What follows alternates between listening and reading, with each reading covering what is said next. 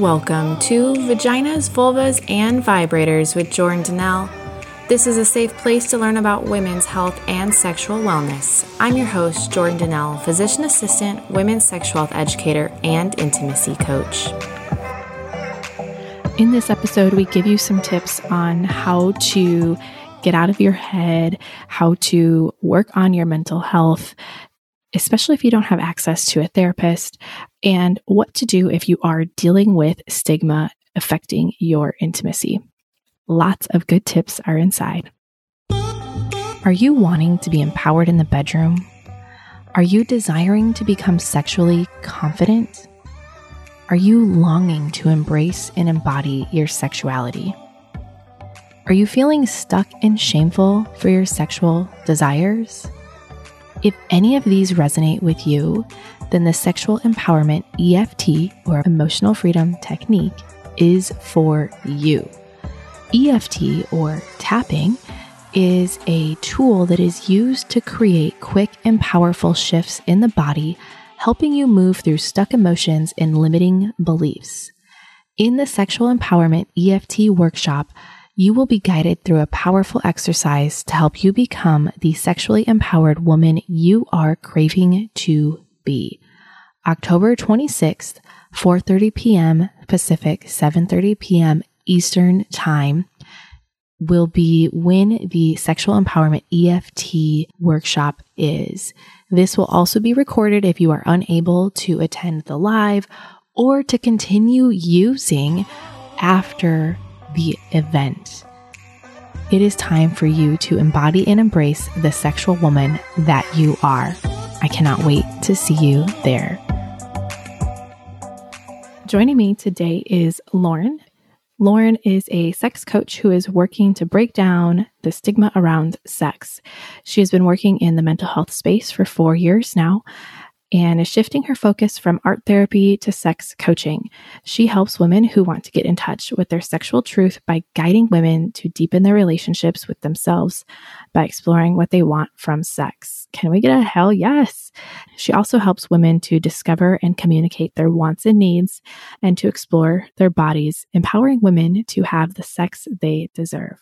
So, Lauren, I'm so excited to chat with you today more about being a therapist and working in the intimacy coaching field and how stigma affects sex and sexuality. I want to really just start with, how does mental health impact sex and intimacy?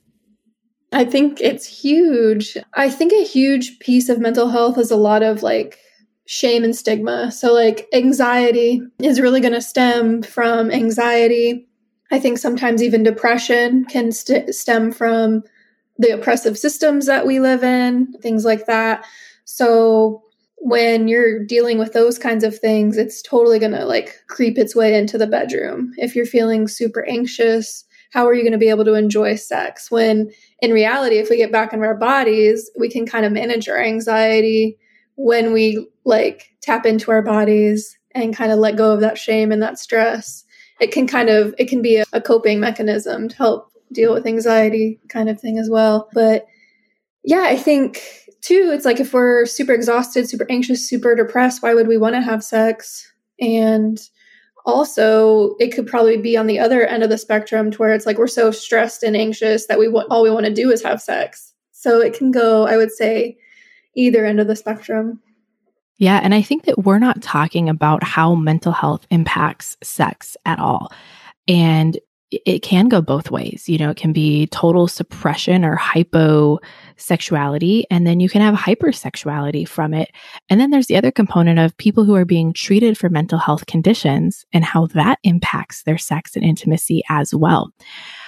So with mental health and sex and intimacy, what do you find are the biggest challenges when it comes to mental health? So if somebody has anxiety or depression and they're not being dealt with, how can that impact their sex and intimacy? Oh yeah, I think it's going to impact your entire life. So all the aspects of your life, and you're going to probably not want to have sex or engage in sex. Just take anxiety for an example. And let's even just think of women, an example of, no, I mean, it could be anybody, because we live in this world where we have so much, we need to fit in this cookie cutter box. And if we're not fitting in it, something's wrong with us. When in reality, where there's no such thing as a cookie cutter, we're the spectrum of things, and there's nothing wrong with us as long as we're not hurting anybody. We're not like going against anybody's boundaries. We could like anything we want. We can be turned on by anything we want. And that's really, I want to get people to tap into, is their truth, because the more we tap into our truth, the more we're going to be able to challenge these mental health issues as well. Yeah. And you're so empowered when you tap into your truth. When it comes to like somebody who has mental health conditions and it's impacting their sex life, what do you recommend for them? I mean, definitely, obviously, therapy, going to see a therapist. And the most important thing about therapy, I don't feel like, is the tools and the skills and the things that we give you. It's just to have somebody to listen to you. How many people can you go to that don't say, or like hypothetically, you go to somebody and you complain about their boyfriend and your friends are like, oh, you need to leave him, like get him out of here. When in reality, you can go to a therapist and it's like, okay, what do you want to do? Is this meeting your need? Are you willing to put up with this? Are you not willing to put up with this? It's a conversation. It's a guide. It's not a black and white yes or no, when a lot of our society is, it's either right or it's wrong. And if it's wrong, it needs to get the hell out of here kind of thing. So yeah, talking to a therapist, non-judgment, being seen and heard, and not having to feel shame after you've left the conversation. And then definitely mindfulness is going to be a huge factor, tapping into the present moment. And I think a lot of times when people talk about mindfulness, people automatically go to meditation. And it can be a meditation practice, but in reality, no, it can be as simple as, I'm going to eat this peanut butter and jelly sandwich and I'm going to really feel it in my mouth. It's creamy, it's sweet, it's soft. I'm going to label all these things before I swallow it. And so it's just getting really intentional with the moment. And that incorporates into your sex life. You know, we see porn and we see how we're supposed to act and what it's supposed to look like, when in reality, we need to tap into we're not putting on a performance. This isn't a performance. It can be a performance, but also it can be a deep, intimate connection. It could be a quick bang. It can be whatever we want it to be. But being in that present moment and really feeling that pleasure and not performing and getting in touch with ourselves and feeling all the good stuff. Feeling the good stuff is really, we walk through life and there's so much bad. We need to connect to more good. And I think that's a huge impact on mental health, is the amount of bad that goes on. Look at the trauma. Trauma is a huge one. If you feel shame after an incident, that's usually what brings trauma into you. Like you didn't feel safe. You didn't feel secure. You felt shame after that situation. It's going to ingrain in your body and it's going to impact your life throughout your day. So really acknowledging what happened to you and that it wasn't your fault also can help people move through some mental health traumatic experience and empower themselves to not have, like, they're no longer the victim in that situation. So that can also be helpful to get people to not be so impacted by their mental health and then connect back to their truth. Yeah, I love that you brought up mindfulness and meditation. That's one of the primary things that I work with a lot of clients on, is that connecting to your five senses, doing meditation can really help you connect with your body and yourself, build your self-intimacy. I actually have a whole podcast coming out about mindfulness and connecting to your senses. And I think that is a huge step that you can take if maybe therapy isn't an option for you, or if you're not ready for therapy. Start with these things that you can do at home, like connecting to your five senses. Go check out the podcast episode about that, or doing some self-pleasure meditations or other types of meditation where you're quieting the mind and listening. And when you connect with yourself and improve your self-intimacy, I think that partnered intimacy is so much better as well. And I did a whole women's circle recently, and this was actually the topic of our women's circle was intimacy, self-intimacy. Can you have partnered intimacy without self-intimacy? And what we all said is yes, but not to the same level that you could if you had good self-intimacy. And I think that mindfulness and connecting to your five senses are one of the best things that you can do to improve your self-intimacy. Yes. And then I would say second to that, journaling it out, getting it outside of yourself. Because I like that you also brought up, like, not therapy is not always accessible to everybody. And journaling, like a journal to me that's my therapist. That's my best friend. It's always there. There is no judgment. And again, getting it outside of you. So it's not inside of you always and alone. And also, so acknowledging what's going on, naming that, getting outside of you. But then also it allows you to kind of comprehend what's going on and then maybe set up a guide to what you need to do next. And there's so many like journal prompts out there that you can just probably Google something and it can help you kind of work through what you're going through if you're not able to access a therapist. Or if you have a therapist, take your journal to therapy kind of thing and process it with them. I love that. So my first part is a statement to that, in that my partner right now, he asks me every day, pretty much, what did you journal about? Because that is kind of an area of my life where when I go and journal, a lot of things come up for me. And then I can reflect back on them and share them to him if I want, if I feel like they're relatable or pertinent, I guess you could say. And journaling has been a very helpful tool for me. I will say I underutilize it. I should be using it more. I would like to use it more, but I primarily use it in times of desperation, I guess you could say, or times where I'm emotionally like charged, or when something is very predominantly coming up, then I definitely run for the journal. But I should be running for my journal daily just to reflect, like just to put it on paper and let it go. When I started journaling, my biggest question is, how the fuck do you journal? Like, what do? You just sit down and you start writing? And I think that a lot of people relate to that. So my question to you is like, how the fuck do you journal? Yeah, I get that so many times. You should see the people when I tell them, hey, I'm going to give you homework. You should go home and journal. And they look at me and I'm like, well, what's wrong? And they're like, I don't journal. And I go, this is a free write. This isn't you're not writing a paper to a professor and getting a grade on it. It doesn't have to have grammar. It doesn't have to correct spelling. I would suggest people sitting down and writing whatever the fuck they want. Like, free write it out. It does not matter. And then I also get, well, if I read it again, I'll have shame around it, or I'll judge myself. So don't read it, burn it, get rid of it. Like, just do it to get outside of you.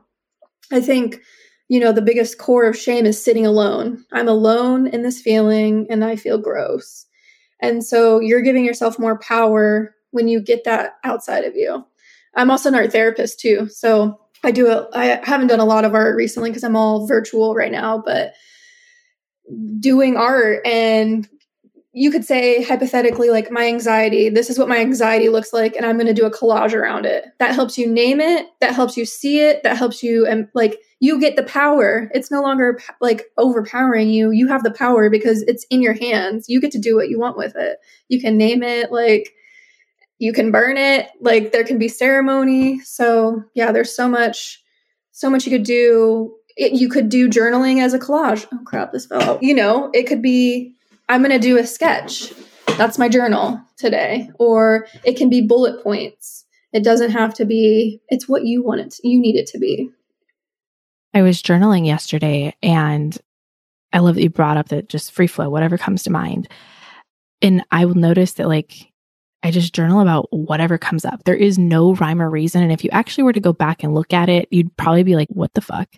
In that it makes no sense.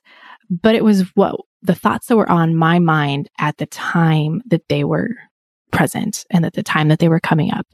What I also do to help me is I go back and actually underline maybe some of the common themes or some of the really important things that are standing out to me, or the things that I would like to share with my partner, so that I don't have to go back and read him the whole thing, but I can say, hey, this came up. Just wanted to share it, or wanted to talk more about it, or whatever that is. And that's one way to utilize your journal too. It's a tracker. You can see, look how far I've came, or, oh, I'm kind of regressing back into this. Time to pull out like my coping skills or more support kind of thing to get myself back on track too. I didn't really get into journaling until last year, but the first time that I picked up a journal was probably about 6 years ago when I found out I was pregnant. And I had no fucking clue what to do in my situation. And I bought a journal and I'm like, I'm going to journal about this until I figure out what the hell I'm doing. And it was so helpful. And I think I do still have that journal. And I only wrote like a page and a half because I wasn't sure how to write. And I was too in my own head about how to write. And so, yeah, it's interesting because it's a tool that you can utilize for many different things and not just when you have something coming up. Now, you brought up stigma and sex. I would love to expand on this more. And I think that stigma, both of us are HSV positive. Are you okay with me sharing that? Yes. Okay. I share it loud and proud. Yes. So both of us are HSV positive, and I think that I didn't realize how much stigma showed up in the world of sex until I got my HSV diagnosis. How do you feel like stigma shows up in the world of sex? Ugh, everywhere. Think about it. We started out with abstinent-based sex ed, don't have sex till marriage, and even though we're all fondling each other, like, are you kidding me?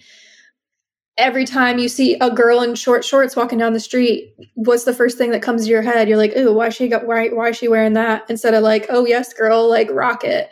Or herpes jokes, sex worker jokes, like every single thing you can look for the sex stigma advertisements. It is literally everywhere. So it makes sense that we have this negative connotation to sex when in reality, we're literally all humans and we're all doing it. And it's deemed this not normal, you're a slut thing when it's natural, amazing. You get so much pleasure from it. It can open, like, I feel like it can be spiritual. It can be whatever you want it to be. I'm reading this new book titled, So Tell Me About the Last Time You Had Sex by Ian Kerner.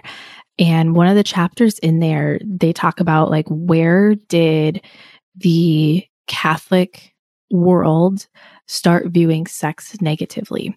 Because when you look at Roman, I think like Greek god and Roman and all of like the goddesses and gods from methodology, or I don't even know if I'm using the right terminology, but all of these like ancient things, sex was beautiful. Sex was highlighted in a positive sense. And they tell the story about where it switched from a positive world into kind of this, ooh, sex is dark, sex is negative, and started inducing stigma into sex. Mm-hmm. The one thing I wanted to point out that you brought up is different ways that we see it. One that comes to mind too is like kink. So, oh, well, you're into that. Ugh. When the reality is like, we are all kinky little fuckers. Somebody said that in one of my podcasts and I love it, but like, it's true. We all are a little kinky. I would say majority of us are not having just missionary sex. Majority of us probably like a little choking, a little hair pulling, a little spanking, mere play. And that's just the tip of the iceberg. You know, there is so much more to it. And I think that stigma shows up in the world of kink too. How do you feel like stigma impacts sex and intimacy? I mean, it shuts it down. I think at the end of the day, like, you still get in the nitty gritty because of doing it. But I think there's also sometimes what am I trying to say? It could be shame after you completed the act kind of thing. There's shame after it, or there's shame in it, so I don't even do it. Or, yeah, I think it can fluctuate. It fluctuates. It can make it to where I don't want to have it. And I'm not able to be present and mindful in it because I'm so worried about whether this dude thinks I'm a slut or not, or he heard me queef, or can I actually say what I want? Can I actually tell him how I want it? And is he going to think I'm a slut if I tell him I want it? And so playing that audio tape versus being like, this is what I want and this is how I want it. And that's like my goal, is to try to get women to get off that out of that audio tape and not have to feel shame and stigma when engaging in something that's pleasurable. I love that you brought up those situations because I think that there is so much stigma behind that. And especially as a woman, empowered and knowing what she wants. And it's just sad that for me, I feel like I grew up in a world where I was here to please my partner and make them happy. And if I tell them, oh, well, that didn't do it for me, or if I tell them something else, well, am I hurting their feelings? And this actually came up recently in my journal, in that when I care about other people's feelings more than my own, I'm saying no to me and myself. And that's fucked up.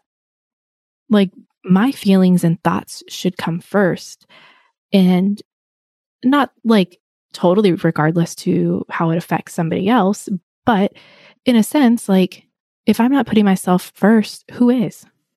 So yeah, it's interesting that stigma shows up everywhere. I want to take a moment to tell you a little bit about the OG flow from Tracy's dog. I'm sure you might have already had a handful of clitoral orgasms, and you might have even experienced some G-spot orgasms. And you know that they are both good in their own way.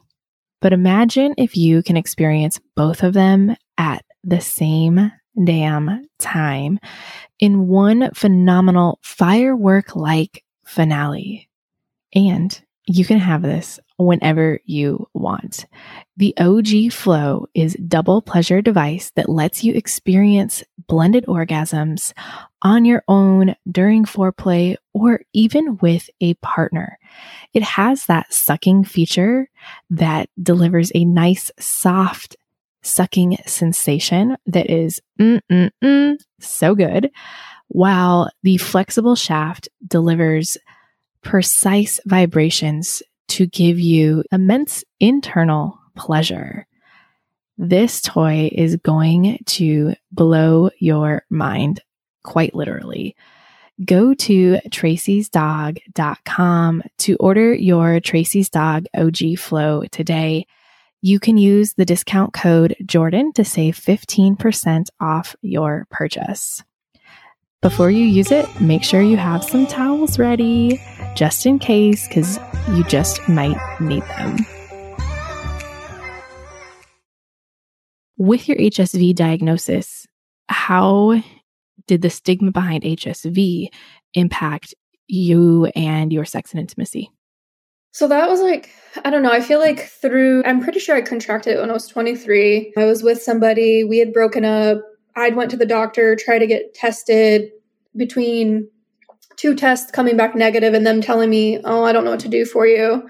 It was probably 23, 24, 25, 26. I was 27 when I finally got diagnosed from a blood test. So this was literally 5 years of, I kind of had the feeling, but I didn't 100% know because the doctors weren't telling me. Like, all my tests were coming back negative. So I was like, okay, I get these random sores. I'm pretty sure it's herpes, but nobody's confirming that. So I'm not disclosing. I'm not doing any of the shit you're supposed to be doing.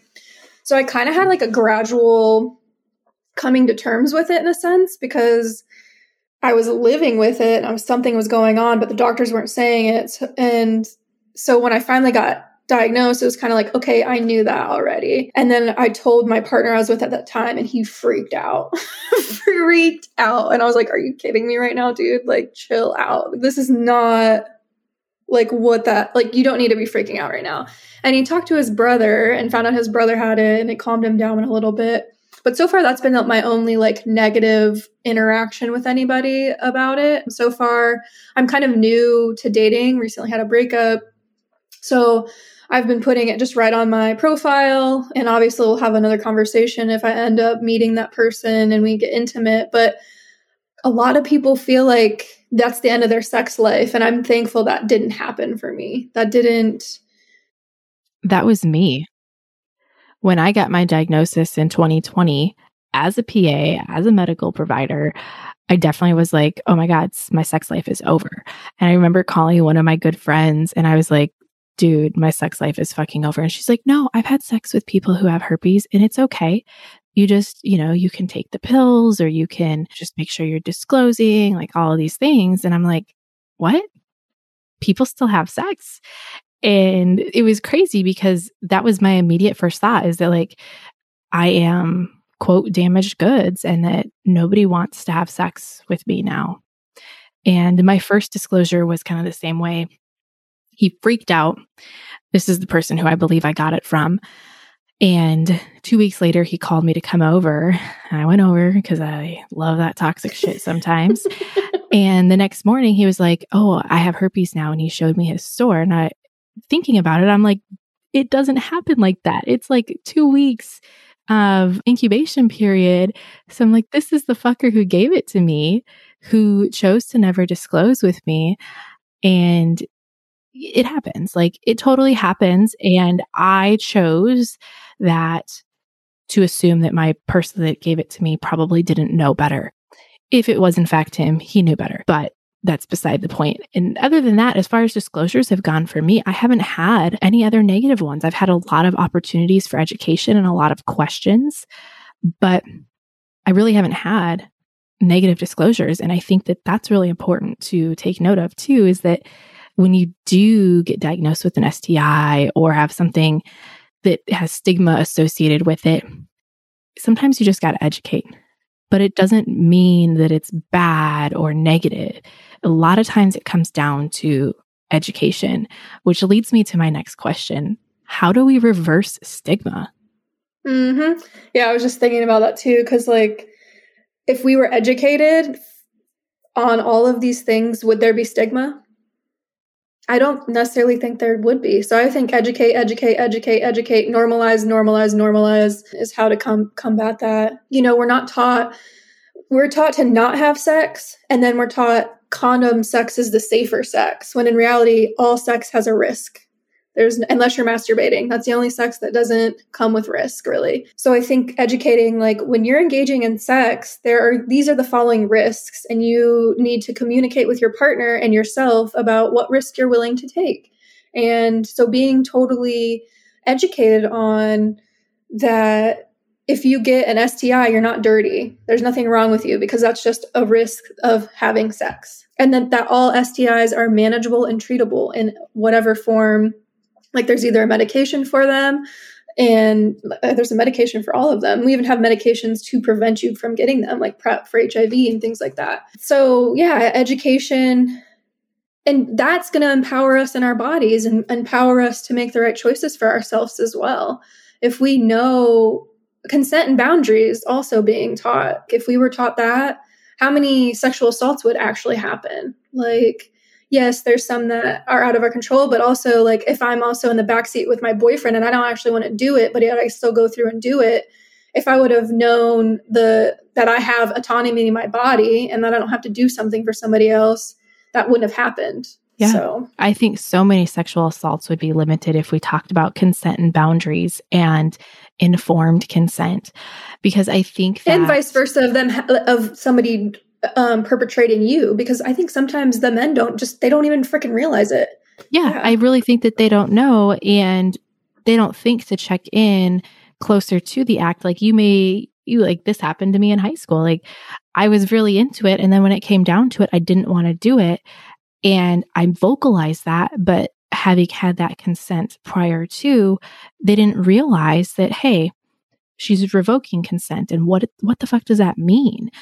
And I think that a lot of men, like, it happens for those reasons, that they're not necessarily trying to do it, but they don't know better. And with good education, that would make a huge difference. Learning how to communicate on both ends. Yeah. Comprehensive sex ed that included consent and boundaries, and then also talked about, like, what the hell pleasure is. I would love to see, like, a comprehensive sex ed that talked about how to pleasure yourself. How do you explore your own body? Because I feel like if I knew what I wanted at an earlier age, or what felt good for me, it would have significantly impacted my sex life. And I can't say that I would have made different decisions, but probably would have. And I probably would have had a hell of a lot more safer sex, and probably a lot less sex, but more safer sex. Exactly. If that makes sense. Yep. Definitely. So yes. I love it. Tell me a little bit about kind of what led you to go from being a therapist or specifically an art therapist to becoming a sex coach? So I was living in New Mexico, so I'm licensed in New Mexico, and I can only take clients in New Mexico. And so I wanted to broaden that to all over the world so that I can help more people. And so that kind of transitioned me into wanting to do the coaching. I also sometimes, being a therapist is a lot. It's fucking hard. It's not a fun job. I mean, it can be, but I sit and listen to trauma all day long. And so I also wanted to open up like a stream of, okay, sex coaching is focused on the here and the now and the goals that we're working on. And I don't necessarily have to go back into somebody's trauma timeline to help them, kind of thing. And that's kind of how I would decipher. Therapy is going to go focus more on your past, as to where coaching is going to be, this is our goal today. Almost like we're healing the past to help that comes into your current life. And coaching's like present moment kind of stuff, which obviously past stuff is going to bubble up into that. But I would say it's not going to be as intense. We're not going to be doing as an intense work in the coaching session. So yeah, helping me have a spectrum of ways to help people. And also as a self-care practice, so I don't have to take on so much trauma. Because also the therapy world, the system, it's normal to see, like, I think if you work when you're working in a treatment center or inpatient unit, you're required to see like 30 plus people. And when you're sitting there for 8 hours a day, listening to trauma after trauma after trauma, like that burns you out so quickly. I think even right now I have 20 to 25 clients, and that's too much.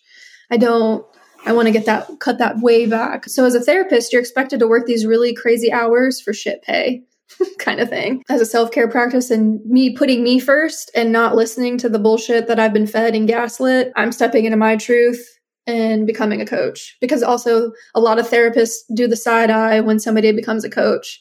And I don't care. I got the skills and the tools to be a coach, and I'm going to help a lot of people in that way.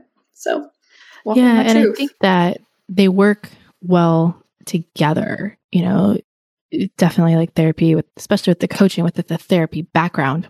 And it's a lot like medicine. I can totally relate in that you have insurance dictating, how much they're going to pay and how many people you need to see. And you got to do X, Y, and Z. And you can't actually do what's best for the patient. And you don't have the time to necessarily really help them. And when you step into the coaching space, it's very different, and it's more patient-centered or client-centered and a totally different approach. And so I absolutely understand where you are coming from. And I cut back my hours as a PA to 17 hours a week, and I see 15 patients, maybe a little bit more than that. But either way, I see maybe 17 patients a week. And it's so much different for my mental health when you have time for yourself. And I'm able to be such a better clinician as well as a better person to myself and show up for my coaching clients. Whereas if I was doing full time, that's just not possible. Right. And also there's an element of me decolonizing my therapy practice, because the therapy world is a white male centered. Lots of research is done on the white male population. The DSM is a whole, we're humans. Come on now. And there's even, sexual diagnoses in there, and things that just should not be pathologized. So that's kind of another reason I want to get away from it as well, kind of transitioning, because not everybody needs a diagnosis. There's not necessarily something inherently wrong with you either. I love that you brought that up. On the book that I'm reading, I'm trying to find it in here real quick, but they talk about how until not BDSM, but DSM-5 was the first time that they didn't classify core erotic themes or kinks and different sexual fantasies as a mental health condition.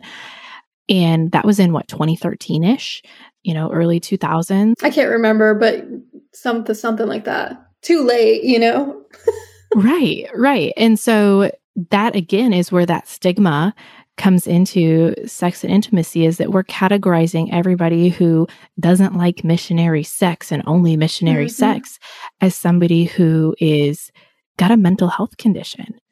And that's inaccurate. It's bullshit. Yes. Yeah, so is.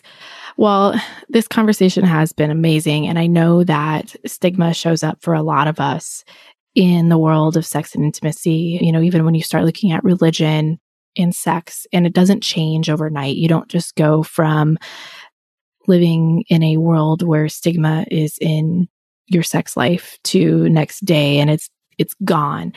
It's a work in progress. For people who are dealing with stigma and intimacy, what would you recommend they do?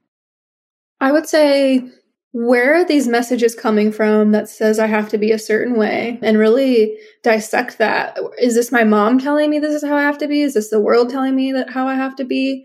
And what do I like? Also, a lot of us don't know our needs and our wants because we're so worried about changing our ways to please everybody and to prevent conflict. And at the end of the day, the only thing we have control over is ourselves. Like, I can't, no matter what I do, I cannot control how another person's going to react to me, whether they love me, whether they're going to come after me, whether they're going to yell at me. I have no control over that.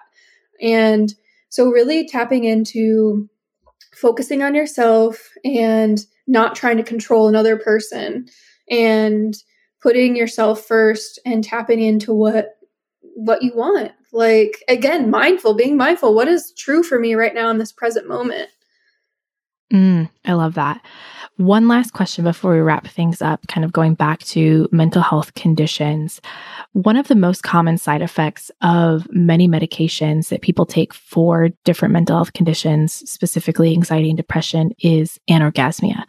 How do you support clients who are dealing with anorgasmia or the inability to orgasm? So going back to the mindfulness, and then also trying to not shame yourself because something's not happening. I think a lot of our sex is orgasm is the goal, when in reality, pleasure is the goal. And if we get to orgasm, cool. I recently just I was doing something for my classes, and he was talking about as soon as you put a goal to something, so sex is a primal thing. There is no goals. It's like being a little kid. You just want to have fun. You just want to engage in fun things. And as soon as you put a goal in there, you're going to shut that funness down. You're going to take the pleasure off the table because you're in your head thinking, when in reality, you should just be feeling. Even though our brains are basically our sex organ, I feel like we have orgasms in our brain, or like our brain is what causes an orgasm. So, but getting out of the thinking part of your brain and just that feeling is what I would say would help that. Yeah. And really focusing on the pleasure that you're receiving. Exactly. And that it still feels good, even if you're not orgasming. And focus on being present with your body and what feels good, which is where that meditation comes in. And having fun, like play around, get some ice out, get some warm stuff out, get some feathers out. Like, yes. Don't set limits. Yes, I love that. If the listeners take one thing away from today's conversation, what would you want it to be? You're normal. Anything that turns you on, that you want to play out, any fantasy that you have, you are completely 100% normal. As long as it's not harming anybody else, you are normal. There's nothing wrong with you. I love that. I love normalizing our bodies and our desires. Where can the listeners find you at? So my Instagram is Sex Stuff with Lo. I'm only on Instagram right now. I haven't gone to the other places. Actually, I'm going to try to be more on Freya at Oh Yeah Coaching. Oh Yeah Coaching is my coaching business. Yeah. Beautiful. And is there anything else you'd like to share with us? If you want to work with me right now, I have a Sexual Truth Defined program where we kind of talk about getting rid of the shames, the stigma, identifying your values, knowing your body parts, and tapping into your truth so you can walk in it. Well, yes. And that's exactly why I wanted to have this conversation with you, because you focus on really the stigma and the shame of sex and sexuality. And so that's why I wanted to have this conversation. So thank you so much for chatting with me. Of course. Thank you for having me. This podcast is sponsored by Intimacy Coaching by Jordan Donnell. Have you ever desired more from your sex life or feel like you're having good sex but curious about how to make it even better? Are you desiring a deeper, intimate connection with yourself? Or maybe you are dealing with desire and arousal concerns or struggling with communicating your desires with your partner. If you're hearing this and thinking, that might be me, and you're curious to learn a bit more, let's chat. I would love to talk with you more to see if working with me is a good fit for you. To learn more about intimacy coaching with Jordan Donnell, go to coaching.jordandonnell.com. Thank you for listening to this podcast. Thank you for joining today and continuing to bring awareness to women's health. If you love the show, please subscribe so you never miss another episode, and leave a review for others to see. If you want to see me on the daily, you can check out my bio for links to all my pages. Be sure to share this episode with your girlfriends. Thanks again, and see you next episode.